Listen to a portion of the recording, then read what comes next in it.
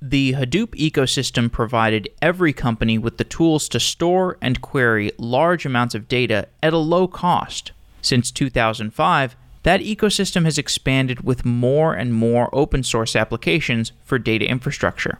Data infrastructure includes databases, data lakes, distributed queues, data warehouses, query engines, web applications, on-prem software, closed source, open source, cloud platforms, and software as a service.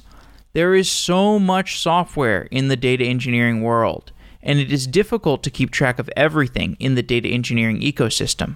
Tobias Macey is the host of the Data Engineering Podcast, a show about technologies and practices in the world of data engineering. Tobias joins the show to discuss his perspective on the evolving landscape of data engineering and the trends he's seeing on the Data Engineering Podcast.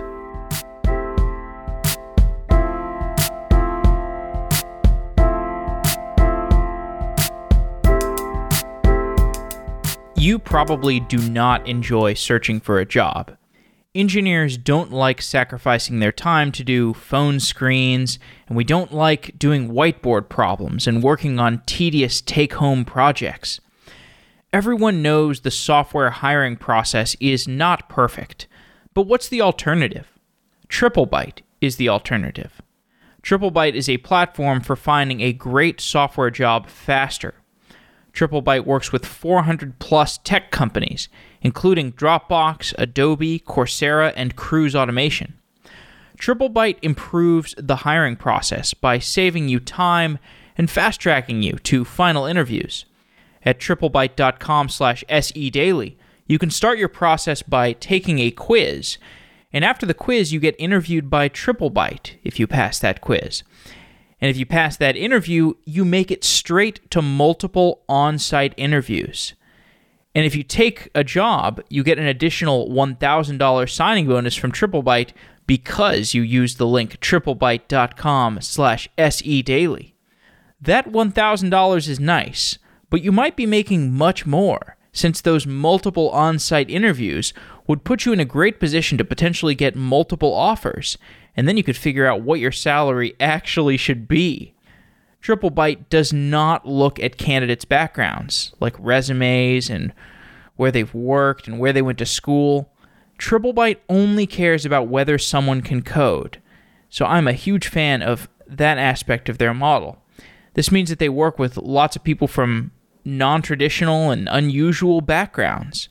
To get started, just go to triplebyte.com/sedaily and take a quiz to get started. There's very little risk, and you might find yourself in a great position getting multiple on-site interviews from just one quiz and a TripleByte interview. Go to triplebyte.com/sedaily to try it out. Thank you to TripleByte.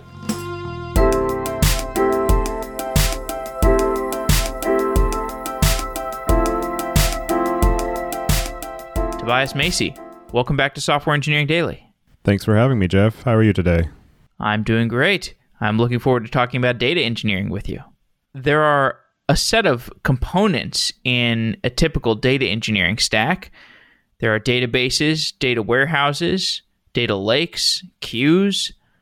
For someone who is just getting into data engineering, describe the different components of a data engineering stack. Sure. So, they vary a little bit depending on the problem domain that you're working in or the type of organization, but to generalize, there are sourced systems. So those could be application databases. They could be clickstream data, like what you track in Google Analytics. They could be events from things like IoT sensors, but at the end of the day, you have some place where you're getting data from, and then you need to be able to eventually deliver it to somebody who's going to do something with the data, whether it's use it for training a machine learning algorithm, feeding it into a prediction engine, powering a business intelligence dashboard, and all of the steps in between are what we typically think of as data engineering. And so from the source system, whether it's an application database or clickstream analytics, You would typically either put that into a queue in the event of an unbounded stream of data, such as events, or run it through some sort of ETL or extract transform load pipeline. Nowadays, they're more commonly referred to as a workflow engine that you would use to extract the data from that source database and then load it into whether it's a data lake or a data warehouse. And along the way, you also need to think about things like encryption and protection and access control of the data. Generally, particularly for data lakes, but also for data warehouses, you want to have some sort of a data catalog so you know where the data is and what it is. And then also you need to be able to have some way of granting access to the end users who need to be able to access it. So you need to have some sort of identity management, particularly for things like data warehouses, so that somebody has access credentials to be able to log in and run queries to do the analysis that they need to do. Why do we need so many different storage systems? We have a database, a data warehouse, a data lake. Why can't we just use one database or data system for everything? Well, because different databases are architected to be optimized for different usage patterns. So in an application, they're typically what are called OLTP or online transaction processing databases. And so those are optimized for being able to do quick reads and writes and being able to do some limited amount of aggregation so that the application can store and retrieve data in a fairly real-time fashion. Whereas for data warehouses or data lakes, where you're going to be processing much larger volumes of data, you want to optimize for the analytical workload where you're aggregating information across thousands or millions or billions of records. And so a lot of those are generally column-oriented versus row-oriented in things like Postgres or MySQL. And then there are also databases such as MongoDB, which is optimized for being able to denormalize the data or store it all in a single object, which makes it easier to think about from the application perspective, but also has different attributes in terms of how you would store and access the data. And then in data lakes, you might have different ways that the data is formatted. So it could be using things like Parquet, which is a column-oriented file format. It could be JSON. It could be CSV. So there are different types of data, different ways that you want to be able to use the data. And there isn't really a way to be able to optimize for all of those use cases within one engine without having some sacrifice in terms of performance or throughput capabilities.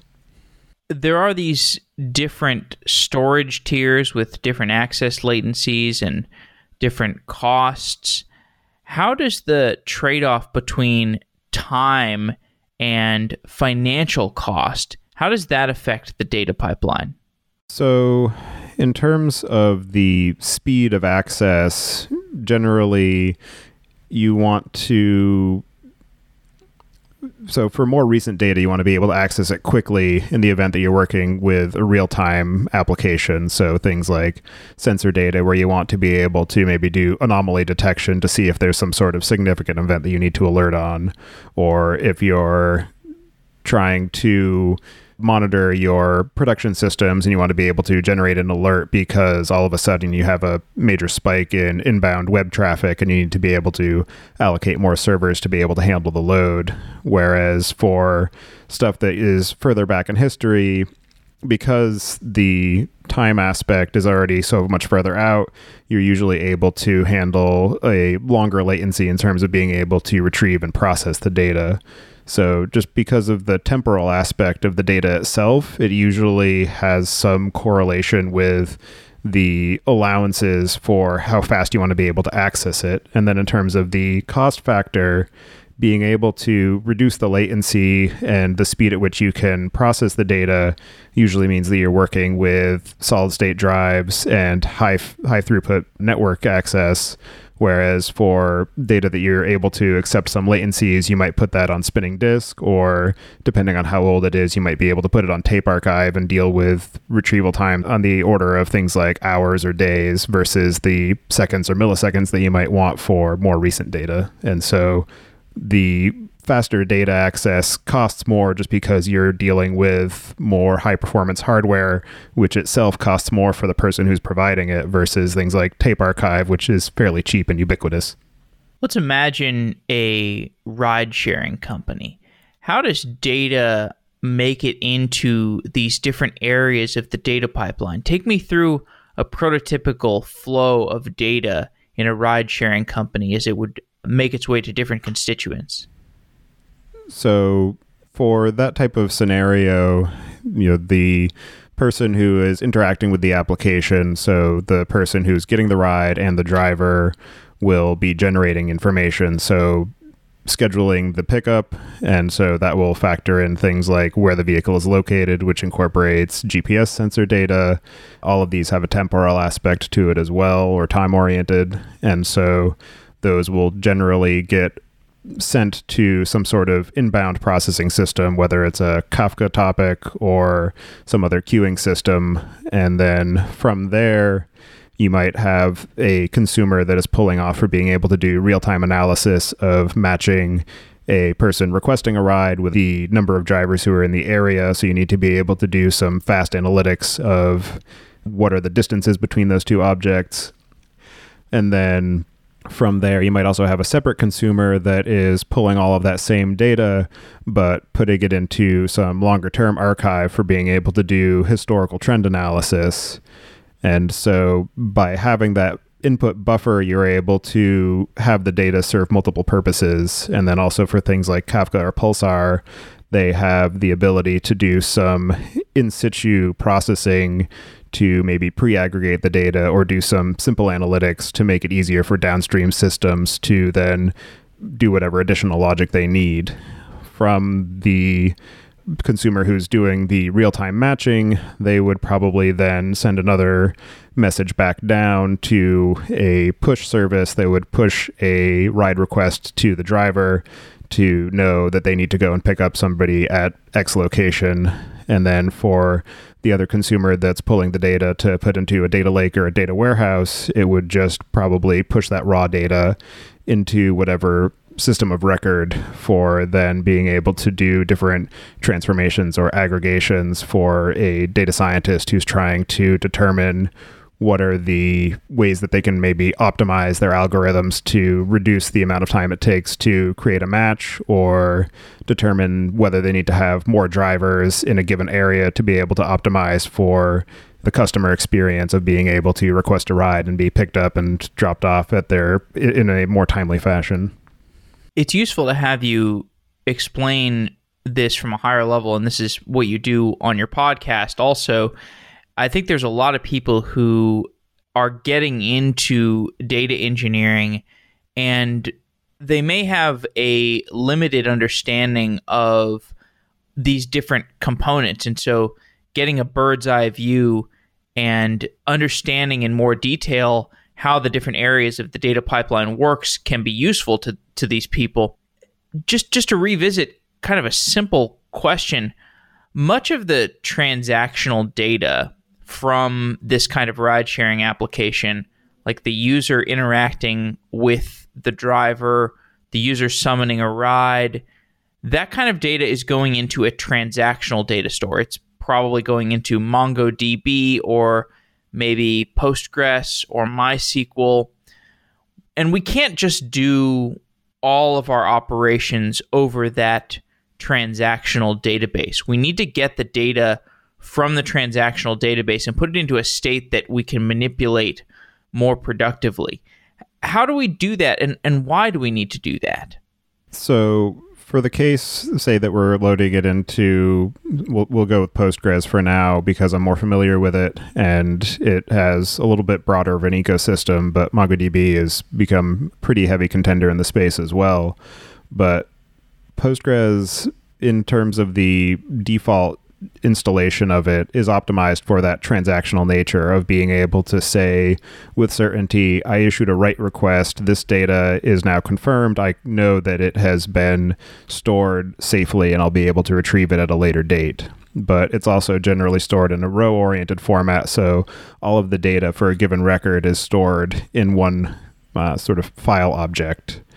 And then when you're trying to do analysis, so for instance, we'll say, since we're talking about ride sharing, there might be a customer ID, there will be geolocation stamp, so latitude and longitude, there will be a timestamp, there will be maybe some additional metadata of the, it might be related to a foreign key of a city. So you translate that latitude and longitude into a city object. But then when you're doing some analysis later on down the road, maybe all you care about are what are the time distributions across all of these requests. So you only care about that one column, whereas in Postgres, you would have to retrieve all of the records and then pull out that column object. So it's a fairly expensive operation for something where you're going to be throwing away most of the data. So it's extra data over the wire, it's extra data being read from disk, and it's just going to take a lot longer time. Whereas if you're putting it into a column-oriented data store, whether that's something like ClickHouse or Snowflake DB or any of the other myriad entrants into that market right now, if it's column-oriented, you can say, all I want is this one column, and the database will be able to do a lot of those aggregations in the engine itself, and then send back the result to you of what you actually care about, rather than making you do additional processing after you've already returned all of those records. So it reduces the amount of data sent over the wire, it reduces the amount of time required to perform analysis, and that's massive cost savings, both in terms of time and potentially money spent on bandwidth when you're reducing the overall throughput by that level of factor, especially when you're dealing with millions or billions of records. There is data all around a large company. There's all kinds of data. How is data permissioned across an organization typically? So that's one that's going to be highly variable depending on the way that the organization is set up. But in terms of a best practice way to do it, you'll usually want to have some sort of single sign-on. So whether that's using Kerberos or Okta or some sort of identity system within the company to say, this is who this person is, this is what their role is. So whether it's a database administrator or a software developer or the CEO. And so those roles will be associated with different types of permission levels. So maybe the database administrator will have full access to all of the fields, but an application developer will have any personally identifiable information redacted from their view of the system. And so that central authentication system will be tied into the either the engine itself as far as what their permissions are. So things like Postgres, you can set permissions based on the column level, or some other databases will just be a Boolean yes or no of whether or not they have access. And then there are systems such as StrongDM where they serve as a proxy, where they don't necessarily control the specifics of the application permission, but they will audit the entire session so that you can go back later to see if this person was accessing records that they shouldn't have. Or for a data warehouse system, again, they might have column level permissions. And so based on what the role is, you would define ahead of time, this role has access to these records in these fields. You'll also want to log when somebody logs in and maybe what queries they're running, so that if you have some sort of compliance audit, you can go back and say yes or no whether or not any of these compliance factors were being violated. But being able to tie it into a role-based access system makes it much easier for the administrators of the system to be able to maintain their sanity, rather than having to, every time somebody joins or leaves the company, set what are the permissions for this individual. It's more, what are their roles? And then you might have layering of roles where somebody is both the database administrator and also acts as a software engineer. Usually you can figure out what are the set operations for how those roles interact with each other to determine what is the overall calculus for their total set of permissions that are available. What role does the data warehouse play in modern data engineering? So the data warehouse is probably the system that has the longest history and probably the most changing role in terms of data engineering and the overall sort of data ecosystem, because data warehouses have existed pretty much since we've had databases in businesses. So going back to the 80s and early 90s. And in those days, it was usually the same type of database engine, but it was maybe put on a bigger server, and then there were also differences in terms of the way that you defined the data model for how everything was recorded. So you wouldn't just take your application database and then copy it to another server and say, this is the data warehouse. You would usually have that transformation step where you convert the data into one of the more popular approaches is called the snowflake schema or the star schema. But in current times, data warehouses are now leveraging cloud technologies. So you're able to dump your raw data into something like S3 and then have the data warehouse engine pull that data in and make it accessible. And then you can actually do your transformations using the database engine itself, just using SQL. So there are projects such as dbt or the data build tool where you actually define all your transformations just as select statements, and then it will create the different views of your data. But modern data warehouses also are generally column-oriented, as I've been talking about, because it gives you that efficiency improvement of being able to analyze certain subsets of the data across records without having to go record-wise and then column-wise. And also, particularly with the ubiquity of cloud storage, some people have moved to just using a data lake and layering on things like maybe Delta Lake to give it some of the similar semantics of a data warehouse without having the data warehouse engine itself. And one of the main reasons that data warehouses have been going through these transformations is because of the volume of data, where older data warehouse systems just weren't able to really keep up. And so that's where we ended up with things like Hadoop and the current movement of data lakes. And also, by forcing the data through a transformation step, there's always the sort of risk that you're going to have loss of information. And so because of the fact that storage is so much cheaper, people like to be able to store the raw data and then do the transformation after the fact, so that if they change their mind about how they want to transform the data or the different views that they want, they still have the original records to then be able to go and reprocess everything. And also by things like more modern file formats such as Parquet, where it itself is column-oriented, it makes it much more feasible to be able to save all of your data in cloud storage or something like the Hadoop file system, and then process it using different engines that are built for that don't necessarily have the data warehouse, so you don't have to have as much upfront planning of what is the schema that I want. So one of the possible approaches, and one that is popular in sort of larger enterprises, is the idea of data curation, where you land the raw data in a data lake, and then you have a small team that is given access to that to be able to see what types of information they're pulling from that. And then based on their usage patterns, you start to define the necessary transformations that will allow you to evolve stepwise into a more concrete data warehouse format that might power a business intelligence dashboard. So the business intelligence system will have predefined queries that can run efficiently in a data warehouse engine for being able to get high-level views. But then if you do still need to go deeper or perform more detailed analysis, you still have the data lake to go back to using more custom-built tools or tools that are more suited for doing more of an exploratory approach to the data.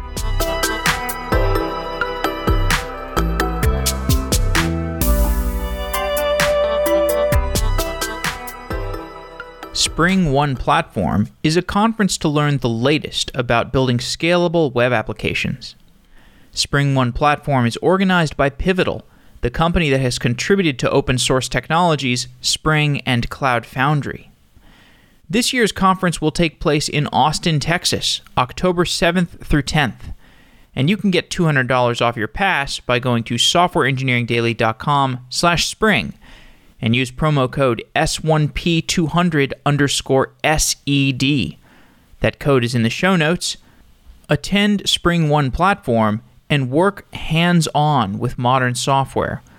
Meet other developers and software leaders, and learn how to solve and find out solutions to your toughest scalability problems. Go to softwareengineeringdaily.com/spring and register for Spring One Platform in Austin, Texas, and get $200 off with promo code S1P200_SED. That's S1P200_SED, and that code is in the show notes. Thank you to Spring One Platform.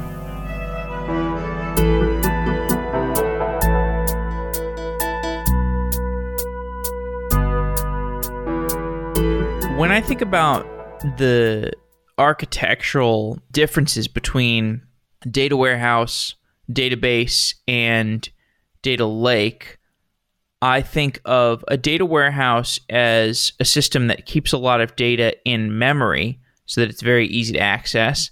I think of a database as a lot of data on disk, but with some indexes in memory that make it easier to access those records that are on disk, and also the records are probably laid out on disk in a way that's easier to access individual records. And then in the data lake, I think of a file system with a bunch of files that contain all the data, but not in a easy to read, quick fashion. Can you tell me your perspective for the different time and space trade-offs that these different mediums of data storage are making? Yeah, so going in the reverse order, so database systems I think of as something where you need to be able to have quick, real-time read and write access of, I need to be able to write records and read records, and the specific pattern of read and write, depending on the usage, might be semi-random or it might be bursty, but for the most part, they're going to be fairly equal in terms of read and write volume. Data lake, and then also going back to what you're saying about the way that the records are laid out, database systems are definitely optimized for being able to write and retrieve rows at a time so that you can pull the entire information from that. And then for data lakes, it is, as you said, just a file system, usually with metadata management system accompanying it for being able to track what the data is, where it's located, maybe some of the semantics around the data, such as who owns it, when it was produced, so that you have some way of keeping track of what data is where. But it's much more just free-form access of being able to pull different records from different places and experiment with how you want to use it. It's not as prescriptive in terms of how the records are related to each other, or even if they're related to each other. And so it's generally going to be slower in terms of the read speed versus what you have in a database. And databases are also generally going to be record at a time transactions, or maybe, at the most on the order of a handful of records at a time within a given transaction. Whereas dealing with data lakes, you're probably going to be writing data into it in batches of dozens or hundreds or thousands of records. So on the order of megabytes or gigabytes versus kilobytes or megabytes in a database. And then in a data warehouse, you're sort of going back down to a smaller scale of data than the data lake, but still much larger than the database, where the data is written in a way where it's easy to retrieve the data in sort of a contiguous fashion, but rather than it being record at a time, it's probably going to be column at a time. And you're probably going to be writing data into it in batches rather than individual records like you would with a database. And you're also going to be retrieving aggregates of data at a time versus single or, maybe dozens of records at a time like you would from a transactional database, or I should say a relational database. Also, data warehouses are much more structured in the way that the data is represented versus a data lake, so that you are able to create indexes on them to optimize for the read patterns, particularly for things like business intelligence dashboards or standardized reports. And so data warehouses are also different in terms of all three of those are different in terms of the consumer of the data. So a relational database or a document database is usually going to be interfaced with some sort of application for reading and writing the data. It's usually not going to be a human doing all of that interaction. Whereas a data lake, it's probably going to be much more of an exploratory use case where you have some sort of machine system bulk loading data into it, but then you have a human driving the other side of pulling data out for some sort of analysis, until you get to a point where you have some sort of automated flow of maybe performing machine learning on it or doing some extraction of the data from the data lake into a data warehouse or into some other secondary system. And then from the data warehouse, it's probably going to be some sort of a business intelligence dashboard or some human doing SQL queries against it to do some sort of interactive analysis of the data in the system. So differences in terms of the volume, in terms of the speed of access, and the sort of patterns of read and write, and then also the consumer of the data. So data warehouses are probably going to be more business end users, so CEOs, CIOs, CTOs, people who are maybe working in marketing or sales to be able to pull reports, whereas a data lake is going to be more data engineers and data scientists working on it, and an application database is going to be more software engineers and software systems interacting with it. How does data make it out of the data lake and into a data warehouse? And what data is getting selected to put into that data warehouse from the data lake? So going from the data lake to the data warehouse is usually going to be managed by some sort of ETL tool, although with modern data warehouses, a lot of them are adding the capability of ingesting data directly from the engine. So things like ClickHouse and MemSQL both have capabilities built in for being able to pull data from some sort of cloud storage or data lake and then load it directly into their system. As far as the selection criteria, it's usually going through a point where you land the data in a data lake, and then you have your data scientists or data engineers who are interacting with that, trying to build reports from it, and then figuring out what works and what's useful. And then after they have come to that conclusion, they will then codify those transformations for determining how that schema is represented and what gets loaded into the data warehouse.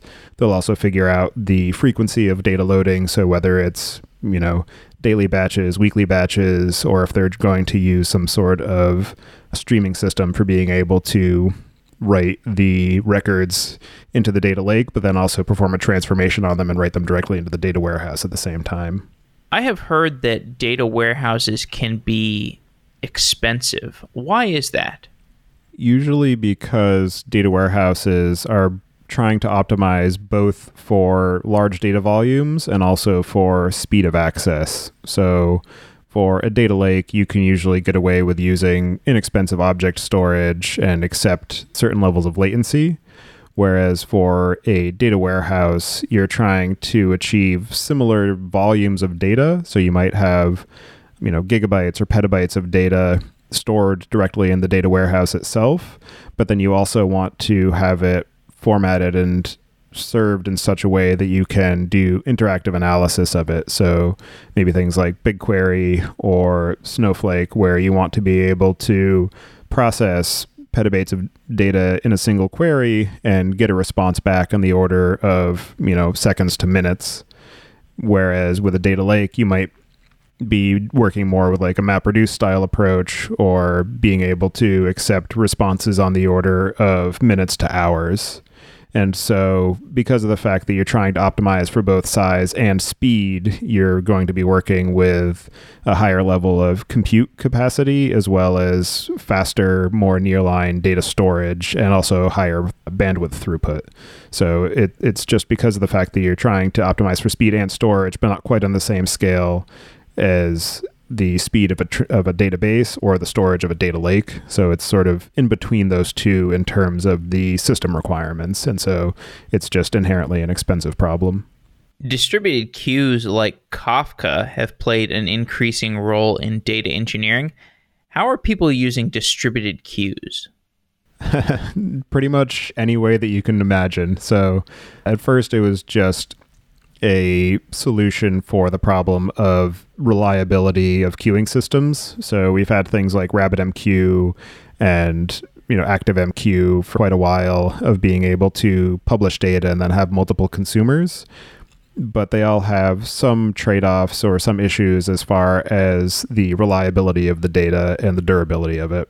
And so Kafka was one of the first movers on that front, as far as having a persistent log structured queue where everything is stored, potentially forever, but in practice on the order of days or months.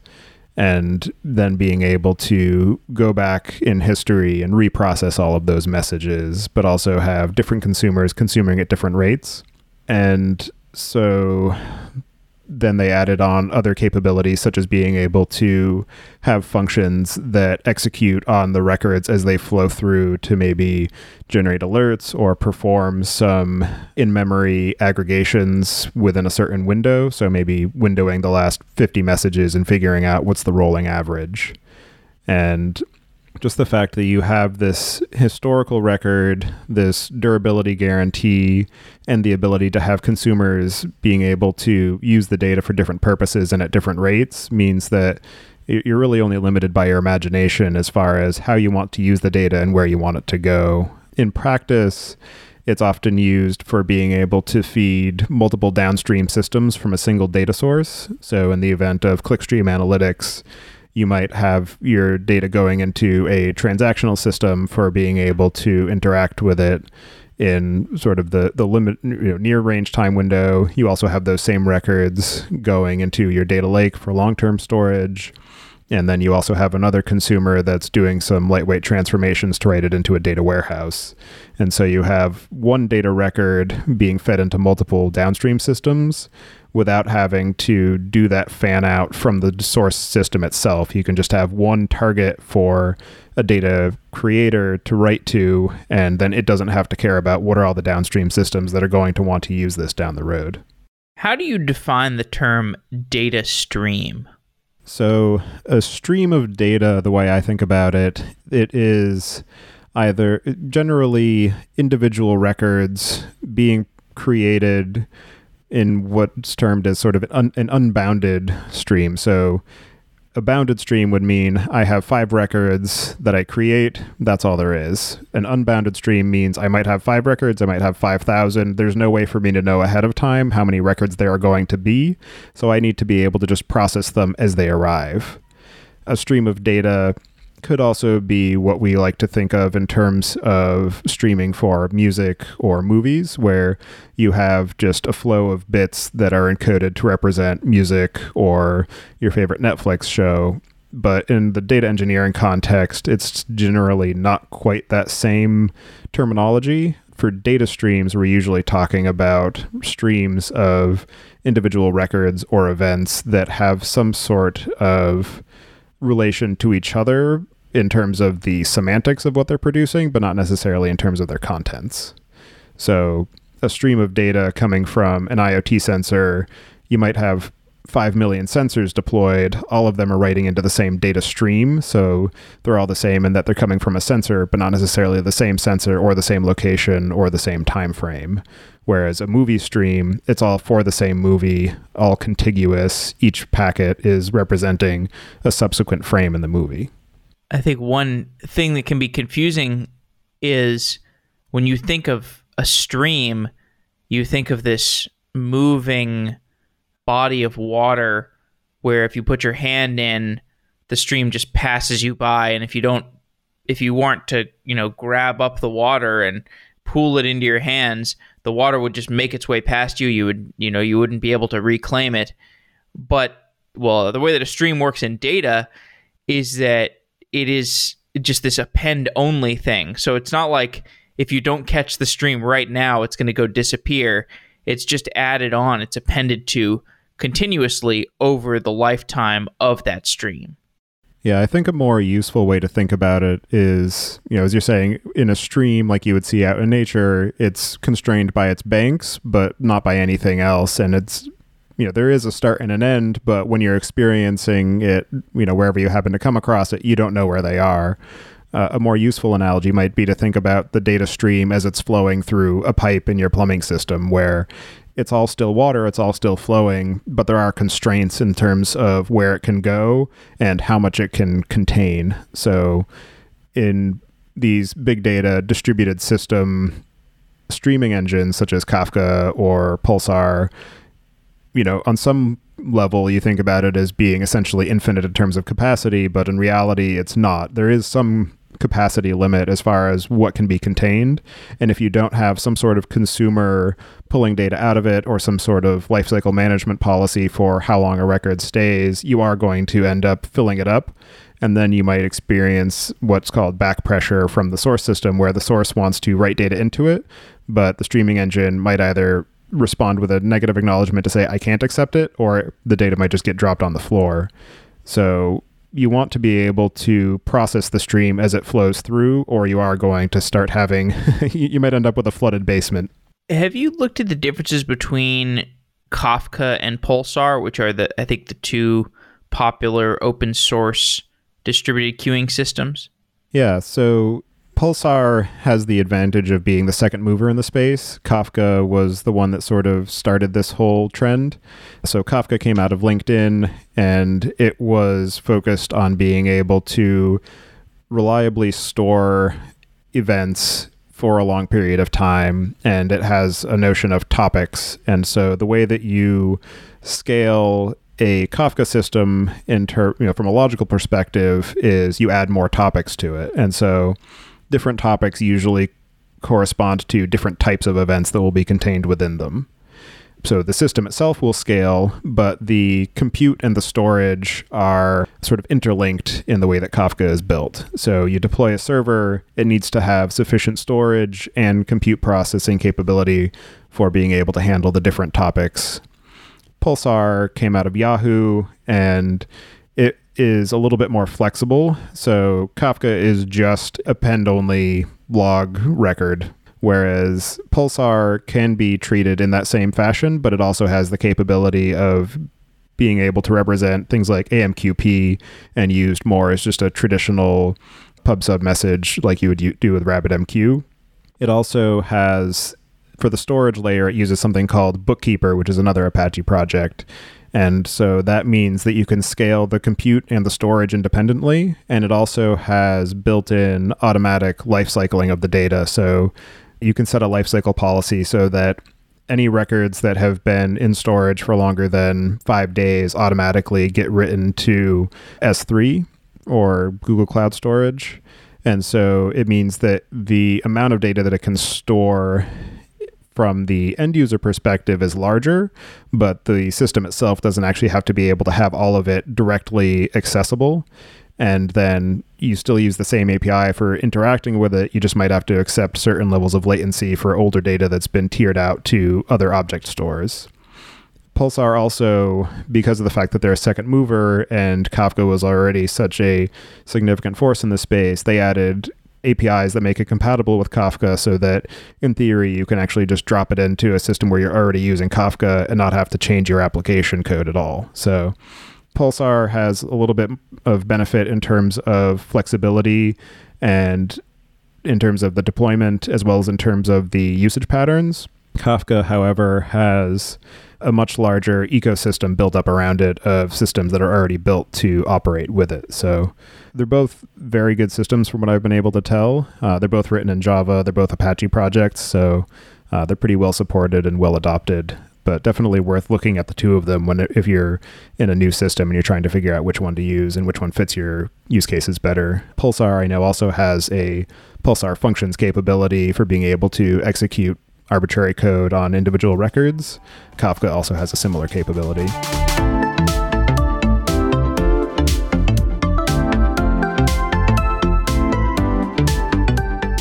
As a software engineer, chances are you've crossed paths with MongoDB at some point, whether you're building an app for millions of users or just figuring out a side business.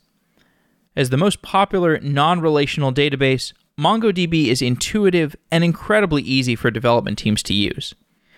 Now with MongoDB Atlas, you can take advantage of MongoDB's flexible document data model as a fully automated cloud service. MongoDB Atlas handles all of the costly database operations and administration tasks that you'd rather not spend time on, like security and high availability and data recovery and monitoring and elastic scaling. Try MongoDB Atlas today for free by going to mongodb.com/SE to learn more. Go to mongodb.com/SE and you can learn more about MongoDB Atlas as well as support Software Engineering Daily by checking out the new MongoDB Atlas serverless solution for MongoDB. That's mongodb.com/SE. Thank you to MongoDB for being a sponsor.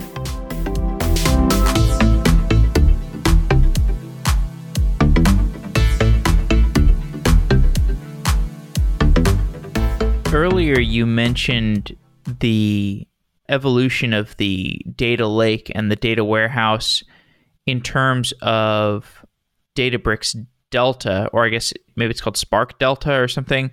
Anyway, the Delta project, which I know came out of Databricks. Can you describe what you're seeing there and the evolution between the data lake and the data warehouse and how Delta Lake epitomizes that, or just describe that project in more detail? Sure. I actually had the pleasure of interviewing one of the architects of that project on my podcast a little while ago. Great episode. Thank you. So Delta Lake is one of those projects that sort of blurs the line between data lake and data warehouse. So the way that it functions, it is all built on top of Spark as the engine that codifies it. It standardizes on the Parquet file format. It uses whatever sort of object storage, so whether it's the Hadoop file system, S3, Google Cloud Storage. It adds transactional semantics on top of the data so that you can have ACID guarantees for the way that you're writing your records out. And then it also has built-in capabilities for setting expectations of what the data is going to be so that you can have quality controls of the data as it flows into your system. And then one possible design pattern is that you can land all of your raw data into your data lake and be able to make use of it, but then you can progress it through different levels of sort of curation. So you land the raw data in, and then you define some transformations to write it out into a separate set of table spaces that are more structured and more akin to a data warehouse, and then graduate it to different levels until it's into a sort of well-defined, schematized fashion, the same way as what you would interact with in a data warehouse, but it's all still in just your object storage of choice. And your interface is still the Spark API. So you can use Spark SQL to query it. You can use all the other capabilities of Spark for being able to do machine learning on the data. It all still resides in your data lake, but you're able to have the same types of quality guarantees and transactional semantics as what you would have in a data warehouse. So depending on the business that you're in, you might actually not need to have a data warehouse at all because of the fact that you're getting some of those guarantees from the Delta Lake project. Tell me about the typical data engineering problems that are being encountered by enterprises. So I know you work as a consultant and you also talk to a lot of different companies. Just give me a perspective for what the average company is going through in terms of data engineering. So I think one of the biggest problems right now that companies are going through is the issues of data cataloging and data discovery, and the issues of data quality and what's called master data management. So particularly for large enterprises, you'll have a lot of different systems that are going to be producing data, different systems that are consuming data. And at a high level, so the CEO of the business, they want to know, what data do I have? That's a big problem.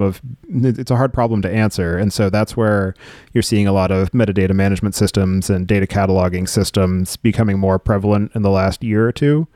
And so that's for being able to hook that into the overall life cycle of all of your data systems so that you can say, do I have any health information? And then you'll say, okay, it's in this application database over here, or it's in this data lake over here. This is the schema for it. This is the last time there was a record written to it. This is the owner, the person on record who I need to contact if I have any issues with it or if I want to find out more.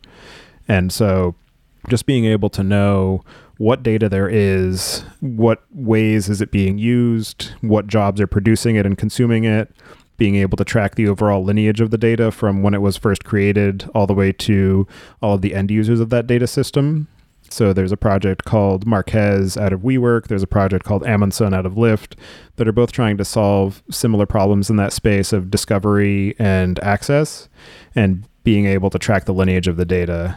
And then the other issue that is a corollary to that is master data management, where you have 5 different systems that interact with your customers. You have your CRM, you have your application databases where customers are purchasing from, you have information coming from social media channels, you have website analytics of people who haven't signed in, but they're interacting with your different web properties. And you want to be able to say, what are the interaction patterns of one individual across all of these channels? So you need to be able to have some way of correlating all of those different systems and the records within them to say with some level of confidence that these are all related to this customer, or these are all related to this project, to this product, and then being able to perform analyses across all of those. And then that master data management system ties into all of the other downstream analytical systems for determining what are the semantics around the data. How do I define what a user is? How do I define what a customer is, what a product is, and which products are all pointing to the same, or which product IDs are all pointing to the same actual product in my system? From the data engineering problems that you see, are they largely technology problems, or are they more rooted in process problems, or like problems of human dynamics and the roles not being properly defined and those kinds of things? So technology is a piece of it, but in my experience, just the human factors are generally what lead to a greater deal of complexity in any technological system. So taking the master data management problem as a case in point, if it was just a matter of technology, then you would have somebody define, these are the ways that we track all of these different attributes across all of these different systems, and then you don't even have to have some sort of sophisticated matching technology downstream to try and recombine things, because that would already be solved. But because you have different people and different systems with different ideas of how things need to be represented, all creating these different data records, you then have this messy problem of how do I join them all back together to be able to get a cohesive view of how a customer is interacting with all of my different products. Similarly, for clickstream analytics, for instance, you might have a schema that's supposed to come in from your system, but then different users will be, having different ad blocking technologies, or they might have different plugins that will corrupt the data as it's coming in. And so there are a lot of different human elements that come into it, but then there are also technological aspects of, the network is unreliable, so packets might get dropped. So I don't know with any certainty that I'm getting all of the data from this source system. So for instance, for IoT, this sensor might be sending data that I'm not retrieving, and I don't know it unless I have some way of sequencing the transmission IDs. So I know, okay, this has ID 5, and then the next packet I get is ID 15. So I know I lost 10 packets, but I don't know what's in them, and I have no way of recovering them. So it's a combination of technical and human aspects, but the human aspects are generally the ones that are more challenging to overcome. Can I get a full data engineering stack from a cloud provider, or do I need to go outside of the cloud provider and assemble a set of tools from open source software? So Amazon is definitely doing its best to make sure that you can get everything under the sun from them. But there are a number of cloud providers that are doing a really good job of providing a lot of the primitives for being able to build your end-to-end solution using just all of their managed services.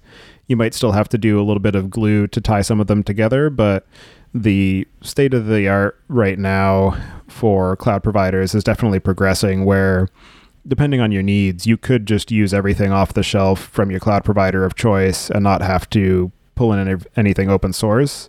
It really depends on what are your needs, at what scale are you operating, and how comfortable are you just using a black box versus having an open source product that you can tinker with and delve into on your own and understand why things are breaking at the end of the day. So I'd say for small to medium scale businesses or small to medium scale projects, it should definitely be possible to just use cloud offerings. But when you get into sort of uncharted territories or larger scale analytics, you're probably going to want to start bringing in either different open source options or building in your own custom capabilities that fit your specific use case. What do you think of the term new SQL? I think that it is just more sort of industry jargon, not wanting to admit that everybody was wrong when they said that SQL was dead. But in terms of what it's actually intending to represent, so to give a bit of history, so there was the era of SQL, which is relational database systems, so Postgres, MySQL, Oracle, Microsoft SQL, all those different systems, and they scaled to a certain point. But then when we started hitting the internet era where we were generating petabytes of information, those systems weren't able to scale horizontally enough and be able to provide the performance that we needed. So then we ended up with what people were dubbing NoSQL systems, where they didn't have those transactional semantics and ACID guarantees. They were built more for horizontal scale, and there wasn't necessarily any consistency guarantees as far as a record being written in one place and represented everywhere. You usually ended up with eventual consistency. And they also didn't always have a predefined schema. So, they were called schema lists, but it just means that it was schema on read instead of schema on write. And then there were a few years of that. People started to realize that that had its own set of problems. I mean, they're great technologies for certain use cases, but they don't solve everything. And so now there's a move back to using SQL as the API interface, and then also moving back towards a relational semantics and transactional semantics, but building in horizontal scalability. So things like CockroachDB, Google Cloud Spanner, FaunaDB is sort of in that camp, but they don't actually use SQL as their language. But essentially, it's databases that are moving back to using SQL as the interface. They're going back to using relational semantics, but they're built in a way to be able to scale horizontally, so you can get much higher availability and distribution and scalability, but you're still using the familiar SQL interface that you're used to. So that's usually what I think of when I hear new SQL. So it's a return back to relational semantics, but with horizontal scaling built in. How has Kubernetes changed the world of data engineering? So Kubernetes is an interesting aspect of the data engineering landscape right now. I don't think it was ever really intended originally to be a solution for the data problem. It was more for application deployment and management. But because of the fact that it is a distributed systems framework, it means that a lot of people are trying to use their other distributed systems within this for deployment and maintenance, because deploying and maintaining distributed systems is hard, and Kubernetes has made that simpler. I'm not going to say easy, because it's still not easy, but it's easier to reason about, and there are also a lot of managed offerings so that you can run a lot of your application stack within Kubernetes and use a similar set of APIs and semantics for how your entire system is managed.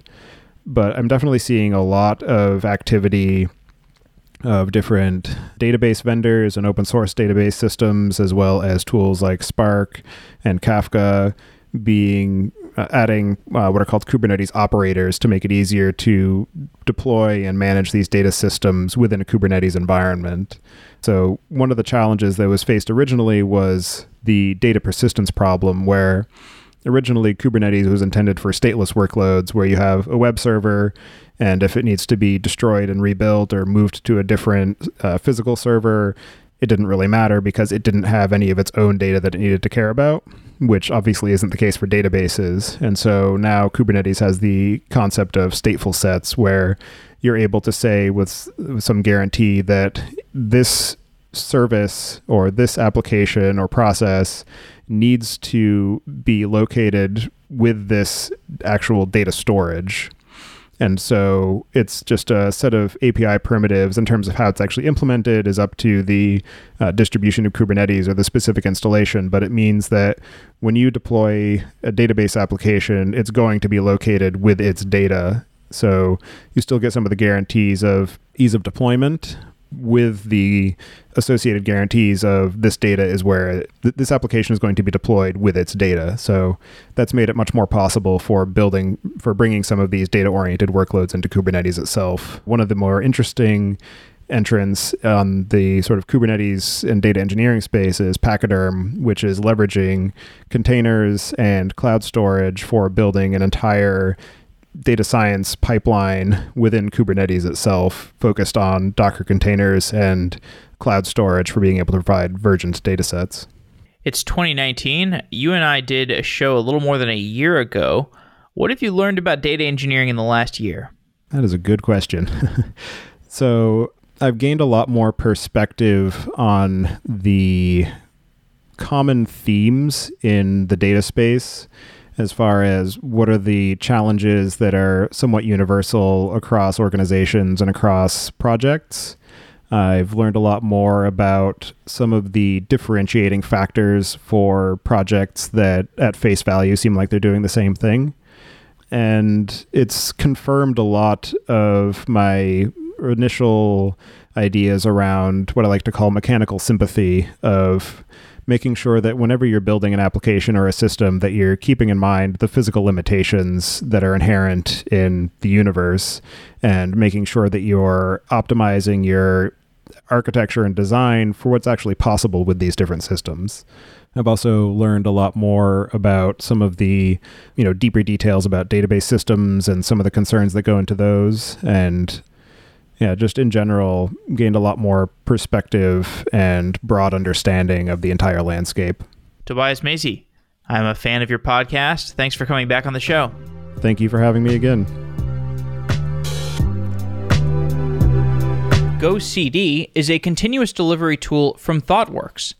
If you have heard about continuous delivery, but you don't know what it looks like in action, try the GoCD test drive at gocd.org/sedaily. GoCD's test drive will set up example pipelines for you to see how GoCD manages your continuous delivery workflows, visualize your deployment pipelines, and understand which tests are passing and which tests are failing. Continuous delivery helps you release your software faster and more reliably. Check out GoCD by going to gocd.org/sedaily and try out GoCD to get continuous delivery for your next project. Wow!